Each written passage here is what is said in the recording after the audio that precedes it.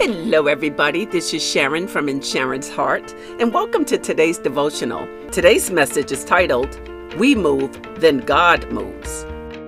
Do you know that when we move, God moves? Yes, sometimes He's simply waiting for us to make a move of faith on that thing we've been wanting to get done. We have to move and operate in faith.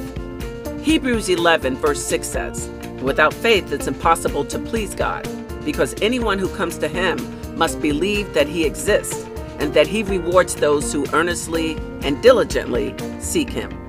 That's Hebrews 11 verse 6. And James 2 verses 14 through 16 speaks to faith without works being dead. Yes. What do you want God to do in your life? How do you want Him to intervene in the desires of your heart?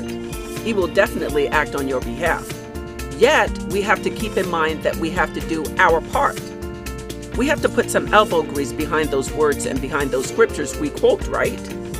Yes, speaking life over our circumstances is awesome, but there must be more that comes with it. In other words, if we, quote, see it, unquote, and believe it, then the proof will be in the actions we put behind our words. It's also about writing the vision we have for ourselves. That means what God placed inside of us and running with it. Habakkuk 2:2 speaks to that. My point is that we have to put action behind what we want to happen in our lives, or our words are just empty, worthless, cheap talk. And I don't know about you, but I did so much talking years ago that I absolutely wore myself out about all those grand plans I had for myself. I was just lip service. So I wasted lots of time wasting time. So today I've come to tell you that whatever it is you want to do in your life can happen when you make it happen. When you just start. That's it. When we do our part, God will do His part. He will move when we move.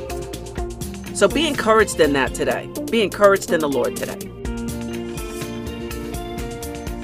I hope that message was encouragement for you. That's what I do. That's what In Sharon's Heart is about. Sending inspiration from my heart to your heart. If you want to see what else is happening within Sharon's Heart, hop on over to my website, insharonsheart.com. There you will see my courses, and you can sign up for my free webinar at any time, as well as follow me on social media. Just look for In Sharon's Heart.